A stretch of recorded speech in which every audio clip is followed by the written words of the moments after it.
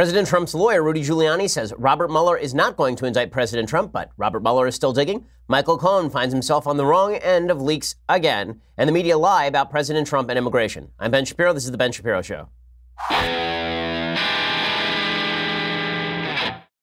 So today is the day, folks. If you've not heard already, I'm taking the Ben Shapiro Show live to audiences in Dallas and Phoenix. Pre-sale tickets have been going extremely fast, particularly our VIP packages. I think there are very few left. In fact, there's been such demand from our subscribers, we've asked the venues to open up 50 additional VIP tickets at each event because we're getting a lot of complaints that they were sold out already. Today is the final day for premium subscribers to get your pre-sale tickets. So if you're not a subscriber, you should subscribe so that way you can get access to the tickets, because tonight at 10 p.m. local time, everyone gets access to the tickets. Tonight at 10 p.m., everyone gets access to the tickets, whether you're a member, whether you're not a member. You can now buy a ticket at 10 p.m. tonight, wherever you are. Seats will go fast for both VIP and general sales tickets. If you are not already a subscriber, again, be sure to sign up now and get that pre-sale code, and you can get early access to the best seats in the house. Go to dailywire.com/events to get your pre-sale tickets and additional info. Again, that's dailywire.com/events to get your pre-sale tickets and additional info. I'm really pumped to be bringing the show live to folks. The tickets are going incredibly fast. I'm getting a lot of notes from people, begging, pleading for extra tickets. So we opened up a few extras. So please go check it out. I promise it's going to be a fun event, and I want to meet you. It'll be a blast.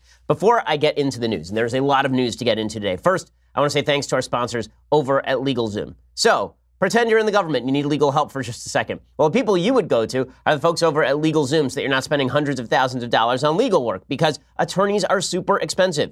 You're going to pay $300 an hour for probably an associate. When I was an associate at a top law firm, they were charging $250 an hour for my time. That was like 10 years ago. Okay, you could otherwise go to LegalZoom, and then you don't have to pay that. 2 million Americans have used LegalZooms to start their business with LLCs, incorporation, and more. But even after your business is set up, LegalZoom can still help you out. Things like lease agreements, changing tax laws, contract reviews, they're all part of running your own business. But these are precisely the kinds of legal hurdles that do take time and effort away from your growing business, which is why LegalZoom has created their business legal plan. So this is pretty awesome. With it, you get legal advice for your business from vetted independent attorneys and tax professionals available in every state. You also receive access to NDAs, lease agreements, and more. And the best part is you're not going to get charged by the hour, because LegalZoom is not a law firm. Instead, you just pay one low upfront price. So this is going to save you a ton of money. Legal costs are extraordinarily expensive. Check out LegalZoom's business legal plan at LegalZoom.com right now, and you get special savings when you enter promo code Ben at checkout. Again, LegalZoom.com, enter promo code Ben at checkout. LegalZoom is where life meets legal. Let them know we sent you by using that promo code Ben and get their special deal. Alrighty, so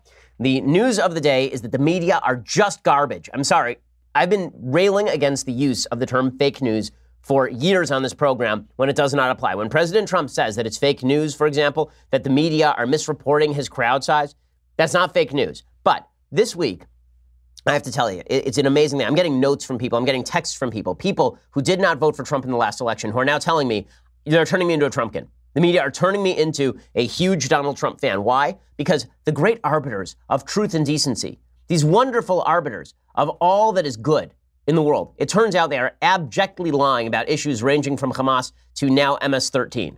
So the Democratic new playbook, I guess, for 2018 is defend Hamas, defend MS-13, and rip on the NRA. That's the new playbook from the Democrats, and the media are parroting that every step of the way. What am I so hot and bothered about today? Well, we'll get to the Hamas coverage in just a second, but here's what I'm really hot and bothered about today. President Trump yesterday was doing an event with a bunch of sheriffs from all over the country. And one of the sheriffs mentioned MS-13. And President Trump responded in this way. Here's clip 3. We have people coming into the country, or trying to come in. We're stopping a lot of them. But we're taking people out of the country. You wouldn't believe how bad these people are. These aren't people. These are animals. And we're taking them out of the country at a level and at a rate that's never happened before. Okay, so here is the reality. What Trump was specifically talking about was MS-13, because the line that led up to this was a sheriff saying, we can't actually deport MS-13 people. The line leading up to this, there's a sheriff named Mims who said, thank you. There could be an MS-13 member I know about. If they don't reach a certain threshold, I cannot tell ICE about it. And then Trump responded to the MS-13 reference by saying, we have people coming into the country, but we're taking people out of the country. You wouldn't believe how bad these people are. These aren't people, these are animals. So how did the media cover this? He's specifically talking about MS-13. It is obvious that he is talking about MS-13. It is clear that he is talking about MS-13. MS-13's actual tagline, this is their actual marketing line to their own members, is rape, steal, control.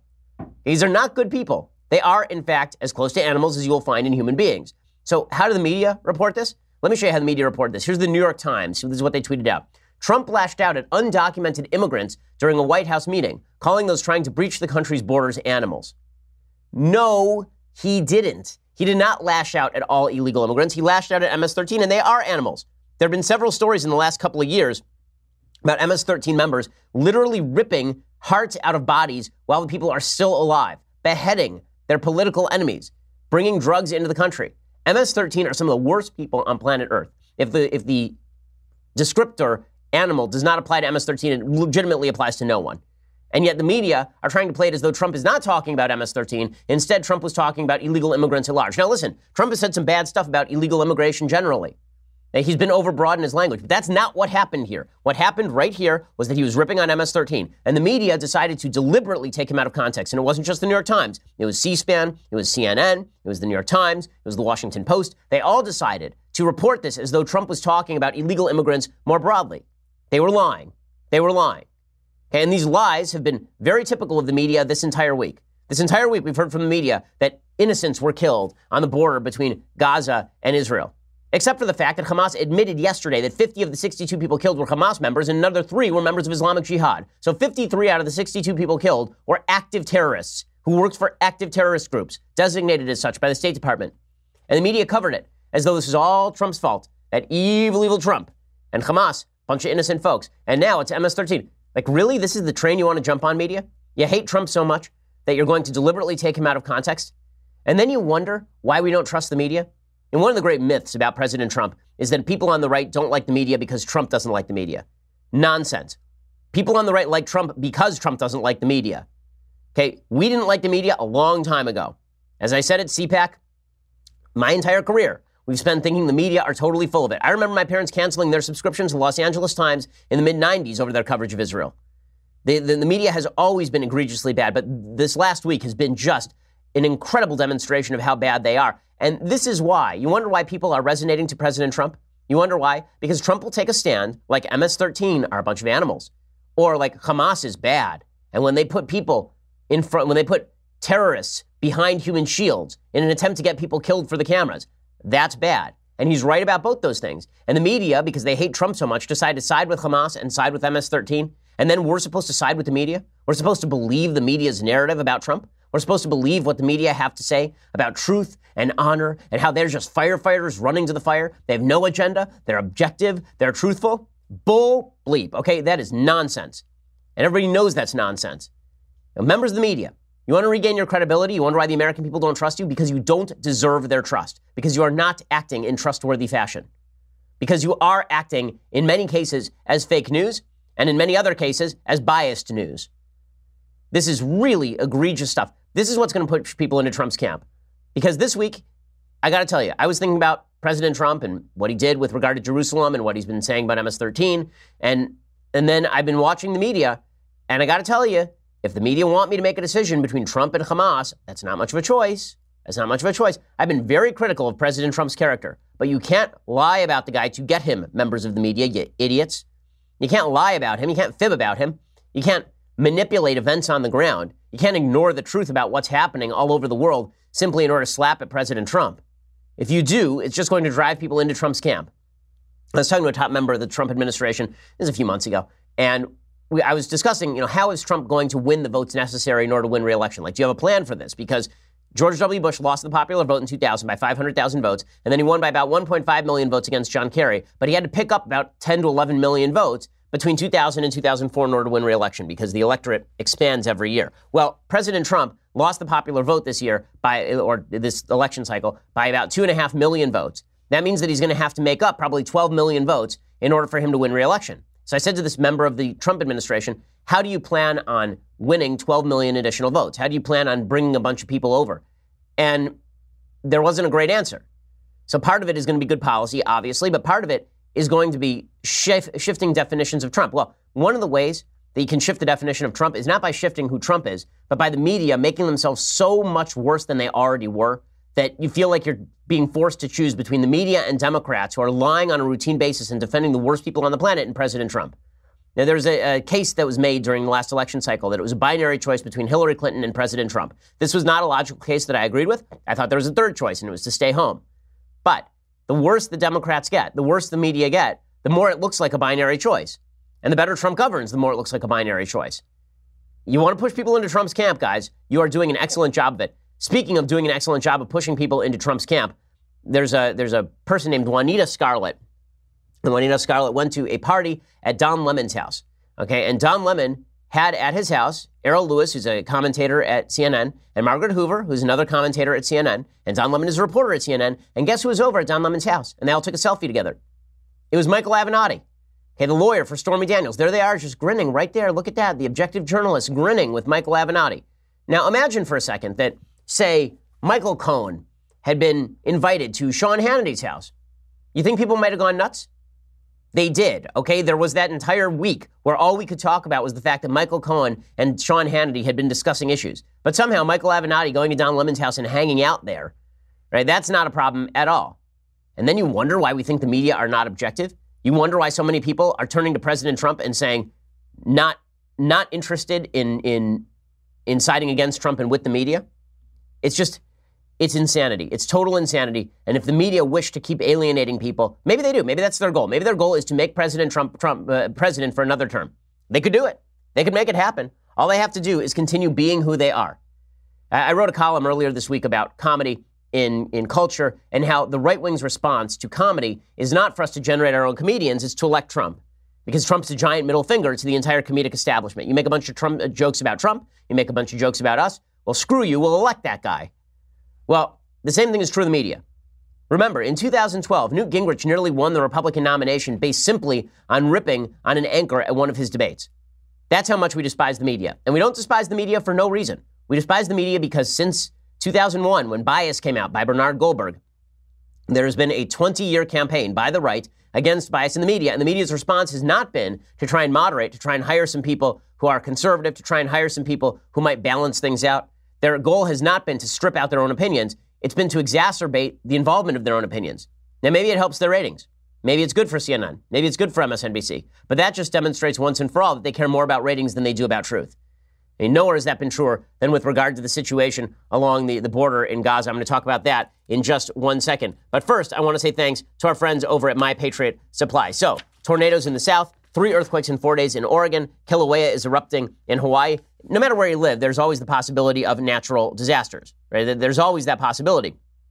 And most of these strike with no warning. The truth is you are the best first responder. The alternative is to wait for the government. And, that might not be the best idea because the fact is that the chances that the government is going to show up on time, not really great. Not really great. It'll take them a little while to get to you at the very best. This is why you need to get this Ben Shapiro special offer from My Patriot Supply. Buy 1 4-week emergency food kit for just $198 and get one for free. Again, 1 4-week emergency food kit for just $198 and get one for free. It's a 2-for-1, so you can buy one, get one free. And when you purchase one right now, My Patriot Supply sends you that additional 4-week food kit for free. 888-803-1413. Order online at preparewithben.com. That's preparewithben.com. The food lasts in storage for 25 years, and it is shipped for free. So you just buy it once, and you're not going to have to worry about it again. Instead, you buy it, you stick it in the closet, and then you're the most prepared person on the block. Go check it out, 888-803-1413, or online at preparewithben.com. That is preparewithben.com. Go check it out. You will be very happy that you did. Okay, so speaking of the media coverage on the Gaza border, there's a piece today from Kinley Terpaz. Kinley Terpaz is a founder and CEO of the Kibbutz Hadati Educational Network in Israel, and he has a report at Times of Israel on what actually happened on the border with Gaza. So he says, I want to testify to what I saw and heard. It was a tremendous, supreme effort from our side to prevent in every possible way Palestinian deaths and injuries. Of course, the primary mission was to prevent hundreds of thousands of Gazans from infiltrating into our territory. That kind of invasion would be perilous, mortally dangerous to the nearby communities, would permit terrorists disguised as civilians to enter our kibbutz and moshav communities, and would leave us with no choice but to target every single infiltrator. That's why our soldiers were directed to prevent infiltration in a variety of ways, using live ammunition only as a last resort. The IDF employs many creative means of reducing friction with Gazans and uses numerous methods, most of which are not made public, to prevent them from reaching the fence. In addition, over the past few weeks, there have been serious efforts to save the lives of children and civilians who have been pushed to the front lines by Hamas, or trying to hide behind them in order to infiltrate and attack Israel. When there is no alternative and live ammunition must be used to stop those who storm the fence, the soldiers make heroic and sometimes dangerous efforts not to kill and to only injure those on the other side, which is why you see so many leg wounds on the side of Hamas. The IDF stationed senior commanders at every confrontation point to ensure that every shot is approved and backed up by a responsible figure with proper authority. Every staging area has an especially large number of troops in order to make sure that soldiers are not put in life-threatening situations where they will have no choice but to fire indiscriminately. A situation where thousands of people rush you is frightening, even terrifying. It is extremely difficult to show restraint, and it requires calm, mature professionalism. 62 dead is an enormous number, but I can testify from firsthand experience, every bullet, every hit is carefully reported, documented, and investigated in Excel spreadsheets. Literally. I was there. I saw it with my own eyes. And so, again, the media are reporting this as though it was an indiscriminate kill fest over at the Gaza border, even while Hamas is admitting it was not an indiscriminate kill fest over at the Gaza border. And the Israelis didn't have much of a choice here. What do you want? Everybody to just run through the border, and then you have to mow down hundreds of people? But the media have covered it as though this is all Israel's fault. And the media know. The media know exactly what they are doing. There's no doubt that the media know exactly what they're saying. By the way, speaking of the media malfeasance, the AP has now deleted its tweet from Wednesday on Trump's animals comments about immigrants because it wasn't made clear he was speaking after a comment about gang members. So now the media are going to have to walk back all of this in real time. They're going to have to walk back all of this in real time. Again, not shocking. But look how the Democrats played this up when it first came out. Chuck Schumer, the Senate minority leader, he tweeted out, when all of our great-great-grandparents came to America, they weren't animals, and these people aren't either, supposedly referring to illegal immigrants. Okay, when my great-great-grandparents came to America, they didn't join gangs and cut the hearts out of living human beings. I'm pretty sure Chuck Schumer's didn't either. But the media malfeasance here is falling right into President Trump's hands, so I guess I should be happy about it. I guess I should be happy. It's making Republicans more popular. But I'm more unhappy about untruth than I am happy about the effects of the untruth, even if they cut in my favor. Okay. Meanwhile, there's a lot of news today breaking in the Mueller case, a lot of discussion about what's going on with Robert Mueller. Rudy Giuliani, who is Trump's new lawyer, he was on Laura Ingram's show last night, and he said that Robert Mueller has now announced that he will not, in fact, indict President Trump.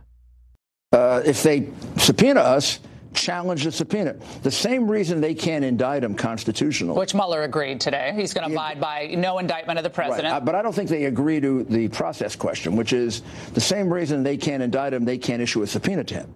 And remember, Clinton opposed a subpoena, and then he voluntarily complied. He didn't give up presidential prerogative. And then his administration wrote a memo saying they can't do that. So legally speaking, it is true that the president could be indicted by Robert Mueller. Probably Robert Mueller said, look, I'd rather leave this to the political process as opposed to a criminal indictment if, in fact, he has anything. This doesn't mean that President Trump is off the hook with regard to Robert Mueller. Rudy Giuliani says, listen, there's no collusion. There's no evidence of collusion. But he does say, well, there's kind of evidence that there was intent to collude, but that is not the same thing as collusion, which is, of course, exactly what I said on yesterday's show. Their inability to reach a conclusion that is obvious, and their unwillingness to recognize the damage this does to our country all over the world. There's no reason for this investigation. There never was a good reason for it in the first place. This was engineered by Comey with the report, not the report, the interview thing that he wrote that he should have never revealed. So now I want to go through the full news about what Robert Mueller is doing, because there's a lot of news that broke yesterday on this. Well, the news begins with the Senate Intel report. So President Trump's son, Donald Jr., was responsible for setting up a meeting with a Russian lawyer named Natalia Veselnitskaya at Trump Tower. Present at this meeting supposedly were Jared Kushner, I believe Paul Manafort was present at the meeting, if I'm not mistaken, and other members, top members of the Trump administration. Apparently Kushner got up and left after about 5 minutes, and there were other people who were there who also left, realizing the thing was a boondoggle. But the original pitch by the Russian lawyer and her advocate, who is a friend of the Trump family, was that she was going to give them information about Hillary Clinton. And Donald Trump Jr. had written that they were very excited about that, and the email exchange with this guy who had been pitching the Russian lawyer suggested that the Russian government was supportive of President Trump in the election cycle, and Trump Jr. expressed his enthusiasm for that. Well, the Senate interviewed Donald Jr., and then they released hundreds of pages of interview transcript yesterday. The Associated Press reports on it. They say, questioned intently by a Senate committee, President Donald Trump's son struck a firmly unapologetic tone, deflected many queries, and said he didn't think there was anything wrong with meeting a Russian lawyer at Trump Tower in hopes of election season dirt on Hillary Clinton, according to transcripts released on Wednesday. Trump Jr., speaking in a closed-door interview last year with the Senate Judiciary Committee, said he did not give much thought to the idea that the June 9, 2016 meeting was part of a Russian government effort to help his father in the presidential race. He said, I don't know that it alarmed me, but like I said, I don't know, and I don't know that I was all that focused on it at the time. The committee released about 2,500 pages of interview transcript and other documents tied to the New York meeting, which Trump Jr. attended. The transcripts also show some new details, and they show how the meeting was arranged and efforts afterward to mitigate the political damage from the meeting itself.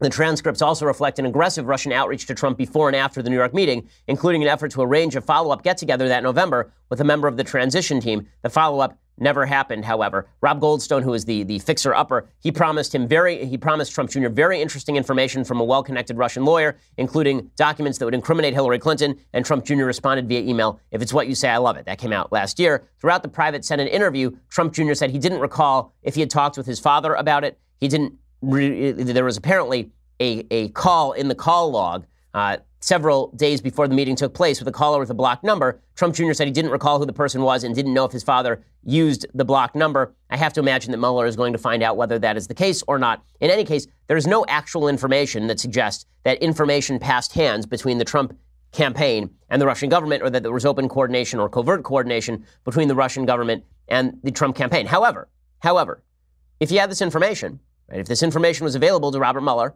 or to James Comey or to anybody else, it would not be out of line to launch an investigation based on this information. Okay, and there's a lot of talk today about witch hunt.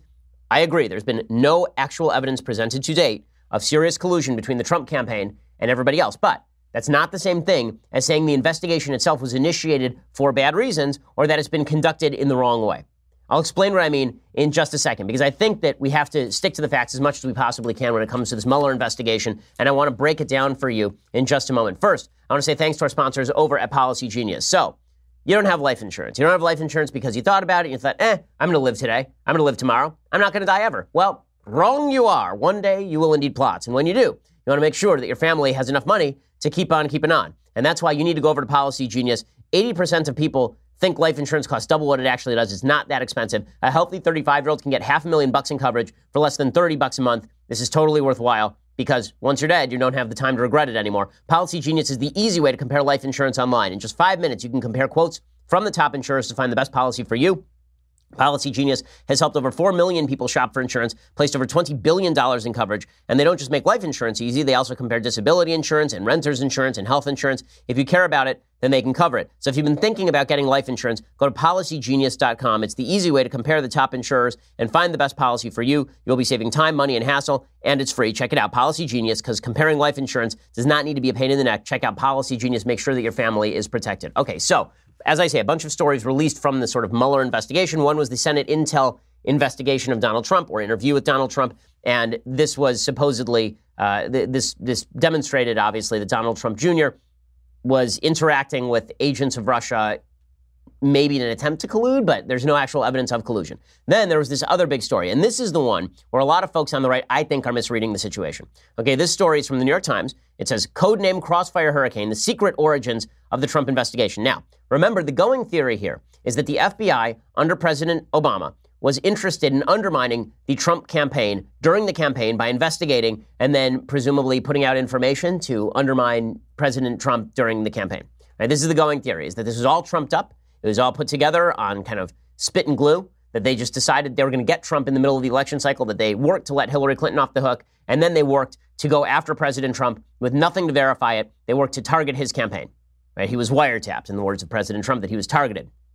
Now, even if President Trump was quote-unquote wiretapped, he was not wiretapped at Trump Tower, but even if there was surveillance of particular members of the Trump campaign, like Carter Page, that does not necessarily demonstrate that surveillance was inappropriate or that anything wrong happened with the surveillance. Well, the story from the New York Times yesterday has a lot of people on the right saying that there is something deeply nefarious that was going on at the FBI during the campaign.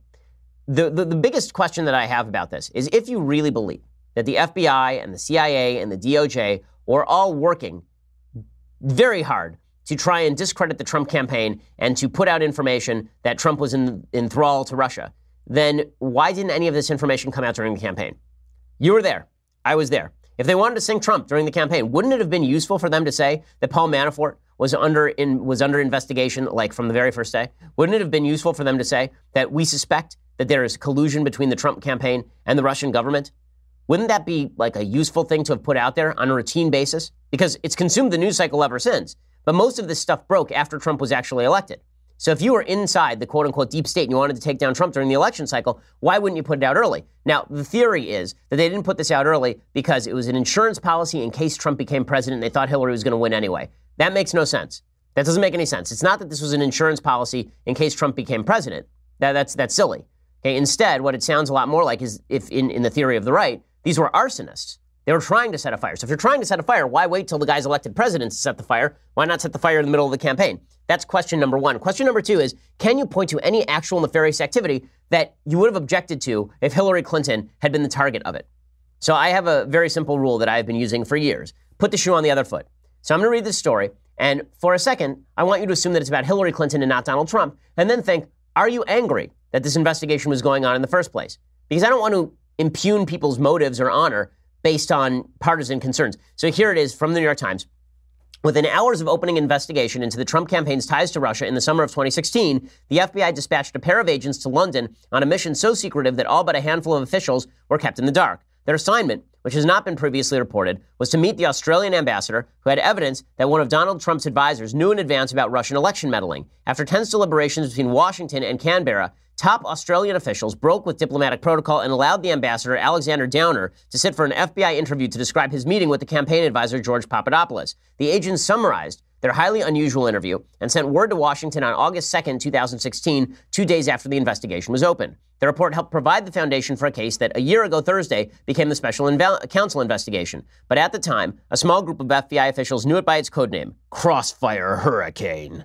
The name was a reference to the Rolling Stones lyric, I was born in a crossfire hurricane, because obviously now everybody was under investigation, so it was Crossfire Hurricane. Well, days after they closed their investigation into Hillary Clinton's use of a private email server, agents began scrutinizing the campaign of her Republican rival. The two cases have become inextricably linked in one of the most consequential periods in the history of the FBI. This month, the DOJ is expected to release the findings of its lengthy review of the FBI's conduct in the Clinton case, and the results are sure to renew debate over James Comey and the FBI. All of those questions, I think, are perfectly legit. But here's what people are really worried about. Okay, those decisions stand in contrast to the FBI's handling of Crossfire Hurricane. Not only did agents in that case fall back to their typical policy of silence, but interviews with a dozen current and former government officials and a review of documents show that the FBI was even more circumspect in that case than has been previously known. Many of the officials spoke on condition of anonymity because they were not authorized to discuss the investigation publicly. Agents considered, then rejected, interviewing key Trump associates, which might have sped up the investigation but risked revealing the existence of the case. Top officials quickly became convinced that they would not solve the case before Election Day, which made them only more hesitant to act. When agents did take bold investigative steps, like interviewing the ambassador, they were shrouded in secrecy. Fearful of leaks, they kept details from political appointees across the street at the DOJ, so they weren't telling the DOJ, fearful that all this stuff was going to leak. The facts, had they leaked, might have devastated the Trump campaign. Trump's future national security advisor, Mike Flynn, was under investigation, as was Paul Manafort. One advisor appeared to have Russian intelligence contact. That would be Papadopoulos. Another was suspected of being a Russian agent himself. That would be Carter Page. The FBI faces a lot of criticism, but here is the actual story, right? Buried deep in this New York Times piece. Crossfire Hurricane spawned a case that has brought charges against former Trump officials and more than a dozen Russians, but in the final months of 2016, agents faced great uncertainty about facts and how to respond. So Crossfire Hurricane began exactly 100 days before the presidential election. But if agents were eager to investigate Mr. Trump's campaign, as Trump has suggested, the messages do not reveal it. I cannot believe we are seriously looking at these allegations and the pervasive connections, Strzok wrote. This is Peter Strzok, who is one of the FBI agents who was anti-Trump, soon after returning from London. The mood in early meetings was anxious, former officials recalled. Agents had just closed the Clinton investigation. They braced for months of Republican-led hearings over why she was not charged. Crossfire Hurricane was built around the same core of agents and analysts who investigated Mrs. Clinton. None was eager to re-enter presidential politics, former officials said, especially when the agents did not know what would come of the Australian information. So the FBI investigated 4 unidentified Trump campaign aides in the early months. They were Mike Flynn, Paul Manafort, Carter Page, George Papadopoulos. Flynn had been paid $45,000 by the Russian government's media arm, that'd be RT, for a 2015 speech,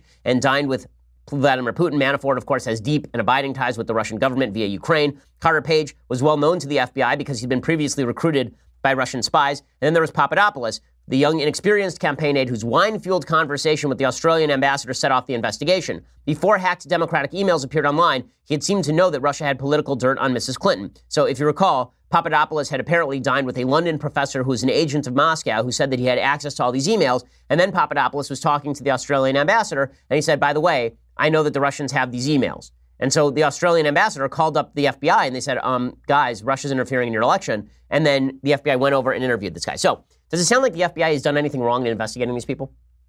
Now, you're looking at all the information, looking at what they knew at the time. Let's say that it had been Hillary Clinton and a top campaign aide to Hillary Clinton. Let's say that Hillary Clinton's future national security advisor had been paid by Russia Today. Let's say that Hillary Clinton's campaign chair had been deep in bed with Vladimir Putin. Let's say that a low-level foreign policy staffer had been working with the Russians to bring across material about Donald Trump.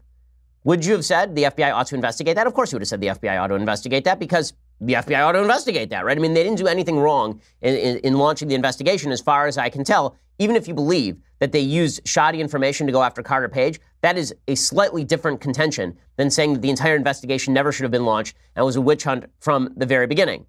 Okay, now, what exactly did they do? Apparently, they said that they had embedded an informant deep in this piece. It says the FBI obtained phone records and other documents using national security letters, a secret type of subpoena, officials said, and at least one government informant met several times with Carter Page and George Papadopoulos. Current and former officials said this has become a politically contentious point, with Mr. Trump's allies questioning whether the FBI was spying on the Trump campaign or trying to entrap campaign officials. But the real question again is, were they not aggressive enough? Were they too aggressive? I understand the sort of right-wing talking point that the FBI was out to get Trump, but it doesn't wash for me. Now, Kimberly Strassel makes the strongest case over at the Wall Street Journal. She says a few important points on that new New York Times Hurricane Crossfire piece. A story that, by the way, all of us following knew this had to be coming. This is the DOJ FBI leakers' attempt to get out in front of the facts that Devin Nunes is forcing out to make it not sound so bad. Don't buy it. It's bad. The biggest takeaway, government sources admit that, indeed, the Obama DOJ and FBI spied on the Trump campaign. Spied, because she's saying they had an informant. NYT slips in confirmation far down in its story and makes it out like it isn't a big deal. It is a very big deal. In self-serving desire to get a sympathetic story about its actions, DOJ FBI leakers are willing to provide yet more details about that top secret source, namely that the spying was aimed at Page and Papadopoulos, making it all more certain that they will be outed, which is on them. DOJ and the FBI have shredded what little credibility they have in claiming they cannot comply with Devin Nunes' subpoena. So Devin Nunes, the chair of the House Intelligence Committee, he subpoenaed the DOJ and the FBI for all the information about the Trump campaign investigation, basically, and they've not been turning any of this over, saying that it's dangerous for them to turn it over. They should turn it over. This is a Congressional Oversight Committee. If it gets leaked, that's on the Congressional Oversight Committee, but the Oversight Committee exists for a reason. Kimberly Strassel continues. Back in December, the New York Times assured us it was Papadopoulos' downer convo that inspired FBI to launch counterintelligence operation on July 31st, 2016. That would be the conversation between Papadopoulos, the low-level foreign policy advisor, and the Australian ambassador. This was convenient since it diminished the role of the dossier. However, now New York Times tells us FBI did not debrief Downer until August 2nd. And Nunes said no official intelligence from allies was delivered to FBI about that conversation prior to July 31st. So how did the FBI get those details? And what really did inspire the CI investigation? Okay, so now the implication that she is drawing is that the real reason that the investigation was launched was not this meeting between the Australian ambassador and George Papadopoulos, that it was not Papadopoulos that launched the Russia collusion investigation, that what originally launched it was the politically motivated dossier that had been paid for by Fusion GPS at the behest of the Hillary Clinton campaign. That still does not answer the question as to whether everything in that dossier is false. Okay, that has still not been confirmed. For people who say the dossier is all lies, all untruths, there's a bunch of stuff in there that is probably untrue. There's some stuff in there that is probably not untrue. And it's a mistake to simply dismiss facts because it's more convenient for the narrative to do so. Finally, Kimberly Strassel says, on that, if you are wondering who narrated this story, note paragraphs that assure everybody that hardly anyone in the DOJ knew about the probe. Owen Comey was given few details. Nobody knew nothing. So he says that she's basically suggesting that there are a bunch of people who are involved in this nefarious plan to take out Trump. I am not seeing the evidence that there are a lot of people involved in a nefarious plan to take out President Trump. Now, I will tell you in 1 second what the nefarious plan actually was, like where it actually got nefarious. I don't think it got nefarious during the campaign. I do think it got nefarious after the campaign. I'll explain in just a second. First, you're going to have to go over to dailywire.com and subscribe. So for $9.99 a month, you can subscribe to dailywire.com. When you do, our really awesome giveaway right now is that if you subscribe today, like now, as in right now, if you subscribe right now, then you can get one of those last VIP tickets for Dallas or Phoenix, because tonight it's open to everybody. And that means that the chances of you getting those tickets are a lot lower. So if you subscribe right now for $9.99 a month, you have a chance at the VIP tickets and getting your tickets early to the big event that is coming up in August in Phoenix and Dallas. So check that out. Also, you can get the rest of the show live. Tomorrow we have the mailbag. You want to ask me questions in the mailbag. I'll only answer them if you pay me. That's the way it works. So check it out at dailywire.com when you subscribe for $9.99 a month. Also, the annual subscription is $99 a year, and you get this, the very greatest in beverage vessels, the leftist tears, hot or cold tumbler. Look at its magnificence. Gaze upon its beauty and mourn that you have not won. Check it out. $99 a year, and you can have one, and then you will be refreshed both in body and in soul. So check that out right now. Also, if you just want to listen later for free, go over to iTunes, go over to YouTube. Please subscribe. Please leave us a review. It always helps. We are the largest, fastest growing conservative podcast in the nation. And also, please check out Daily Wire over at Apple News, because Apple News does indeed have all of our stories over there as well.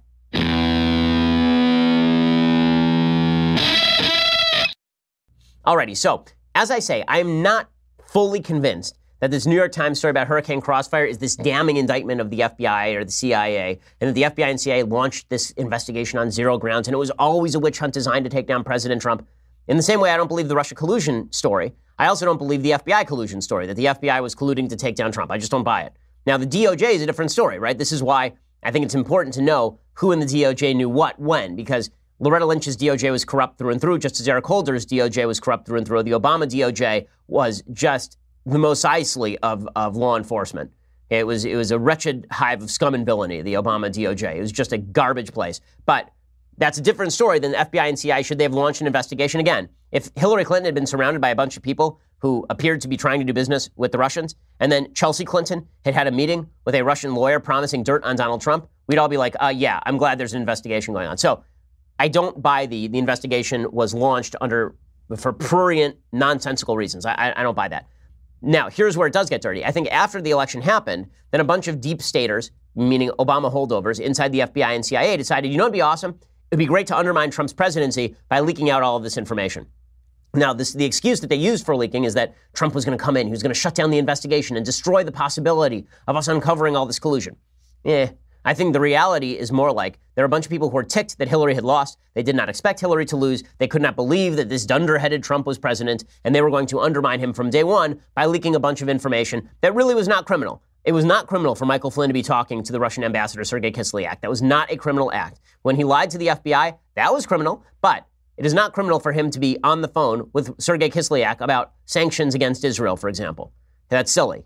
But that's all the stuff that was leaking. I do think there are Obama holdovers who were leaking that sort of stuff. And I think that it is Obama holdovers who are now leaking a lot of the stuff with regard to Michael Cohen. I want to discuss in just a second the situation with Michael Cohen, because there are a bunch of scurrilous leaks about Cohen that are coming out that I don't know why in the world they would be breaking except for relatively nefarious reasons. So here's the story.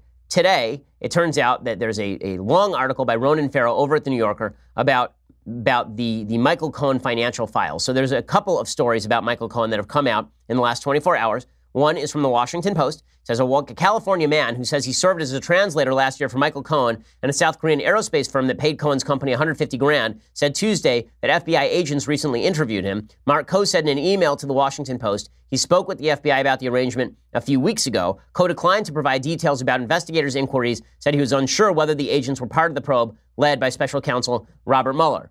So apparently Cohen was trying to go after South Korean cash. And now there's a story from The Intercept, which is a very anti-Trump outlet, saying in the blink of a Michael Avenatti tweet, Ahmed al-Rumaihi has suddenly found himself internet famous. It began on Sunday evening when the attorney for adult film star Stormy Daniels posted a screenshot of video footage from Trump's Tower lobby recorded on December 12, 2016. Viral speculation followed, with online detectives identifying al-Rumaihi, the former head of a $100 billion wing of the Qatari Sovereign Wealth Fund, in the image, and linking him to a Qatar-Russia deal to sell a portion of the oil company Rosneft, which had been referenced in the Steele dossier.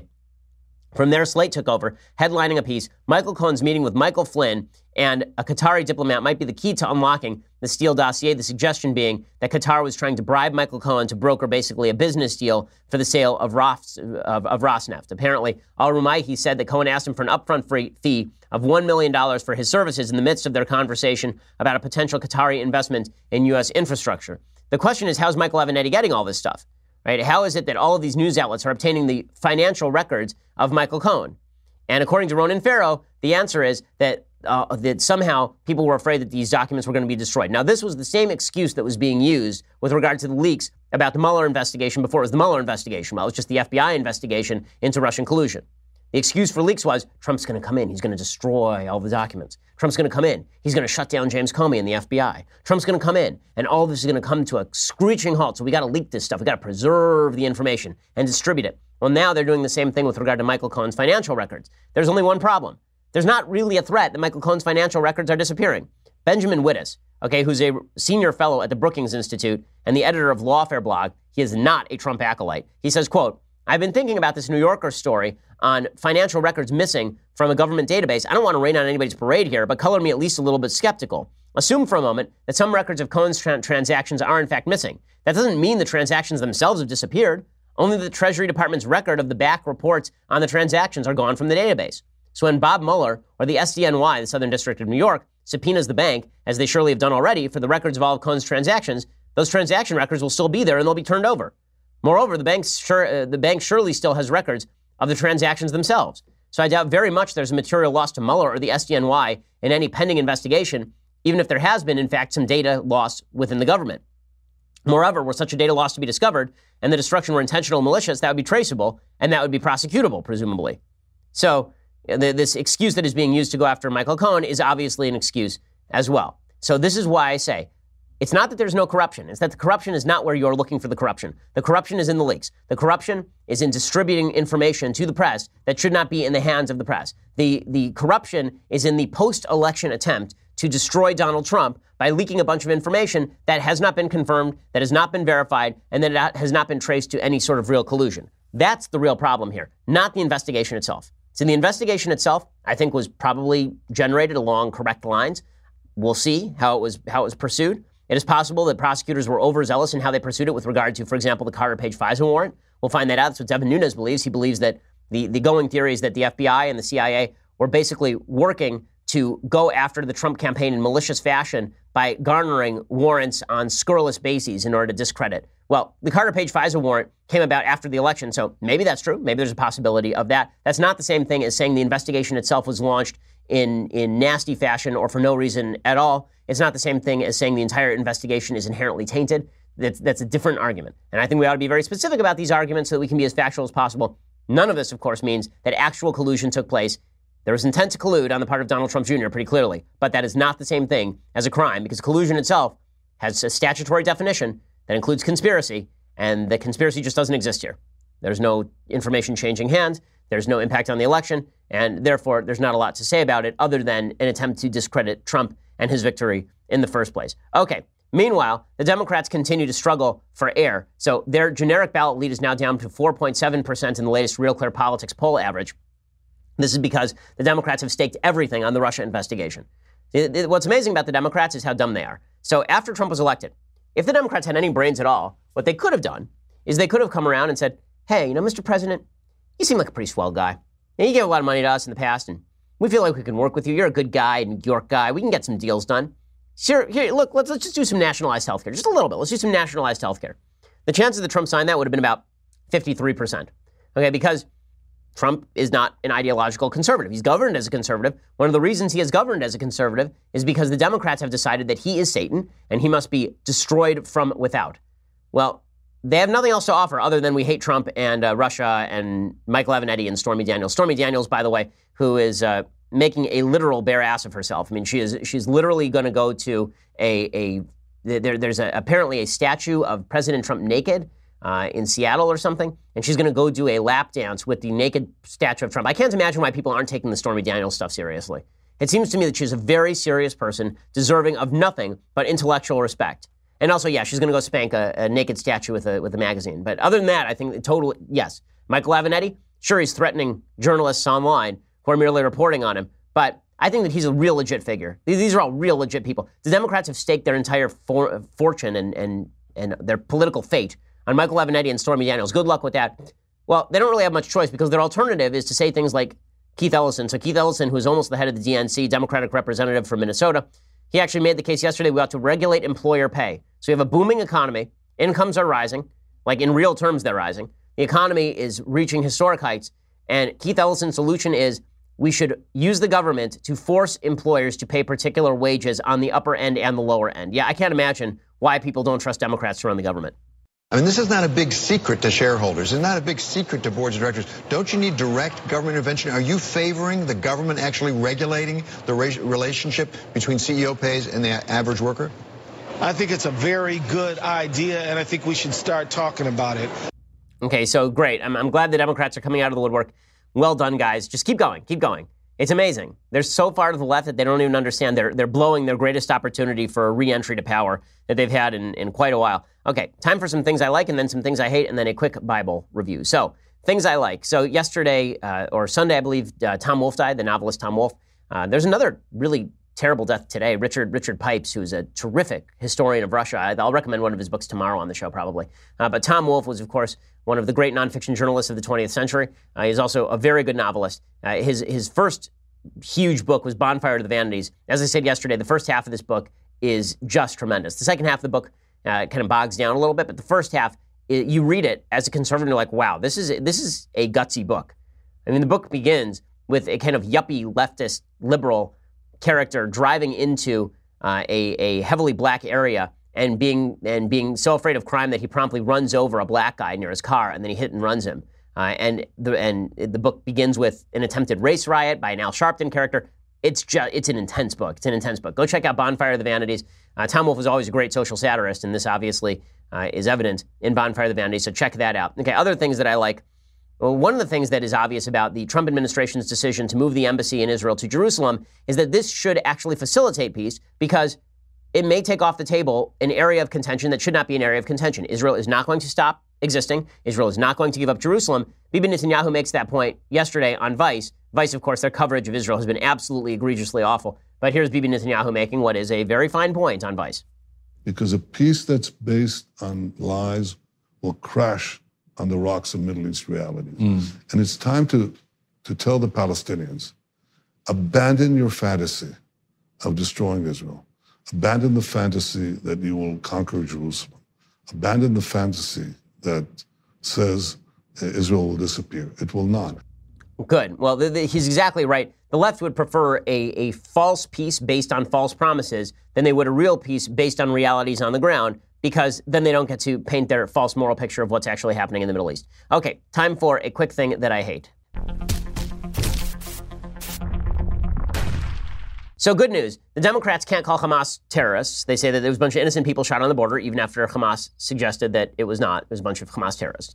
They won't call MS-13 terrorists or animals. They'll say that MS-13, they're just a bunch of natural illegal immigrants, I guess. I mean, I don't know how else to take their interpretation of President Trump's comments. And now Debbie Wasserman Schultz has labeled the real terrorists. She did an interview with the Huffington Post, and she says, quote, "The NRA is kind of just shy of a terrorist organization. They've done everything they can to perpetuate the culture of violence that we have in our country with the spread of assault weapons across the nation." Good job, Democrats. Well done. So, just to get this straight, Hamas, not terrorists, MS-13, not animals, NRA members, terrorists. No, you're not alienating the American public at all. You're not alienating the American public at all when you say that law-abiding gun owners are the real terrorists, but Hamas terrorists who use babies as human shields are not terrorists. By the way, there's that story about an 8-month-old baby that died in the crossfire in Gaza, or died after being exposed to tear gas. And the question I asked yesterday is why that baby was anywhere near the tear gas in the first place. Who takes a baby to a protest where you know that it's a riot, essentially? Who does that? Beyond that, there's a doctor who's now reporting the baby actually died of a pre-existing medical condition. So it had nothing to do with the tear gas in the first place. Didn't stop the media from reporting it. They buried it in paragraph 15, I believe, of a New York Times report yesterday. So well done, media, all the way through. Yes, you want to talk about political polarization? It started before Trump. It will last after Trump. The left is pushing it in a really heavy way. It ain't just Trump who's the creator of the sort of political polarization we're seeing. Okay, so it's a Thursday, which means that I'm going to do a little bit of Bible talk. Normally I do that on Wednesday, but I'm a day late. Tough, deal with it. So we're going through the Bible. Last week we did the first chapter of Joshua. So I'm going through it chapter by chapter because we've already gone through the 5 books of Moses. We did that, I think, last year. So now we're going through the story of Joshua. So Joshua 2 is the story of Rachav. Rachav was the whore that was in Jericho, and Joshua and the Jews invade the land. And when they get to Jericho, which is a walled city, Joshua and some of his other spies, they go into, well, some of the spies of Joshua, they go into Rachab's whorehouse, essentially, and people are looking for them, and she advises them on how they can get into the city. And she says, now that I've advised you on how to get in the city and how I'm going to hide you, and she hides them, then I'm going to need your protection. And here's what it says. This is Joshua 2:8. Before the spies lay down for the night, she went up on the roof and said to them, I know that the Lord has given you this land and that a great fear of you has fallen on us, so that all who live in this country are melting in fear because of you. We have heard how the Lord dried up the water of the Red Sea for you when you came out of Egypt, and what you did to Sihon and Og, the two kings of the Amorites east of the Jordan, whom you completely destroyed. When we heard of it, our hearts melted in fear, and everyone's courage failed because of you. For the Lord your God is God in heaven above and on the earth below. The reason that I read this is because it's actually a really bad description of why you ought to believe in God. There's this, the reason that she is saying that people are believing in God is because God is demonstrating his mastery through human beings.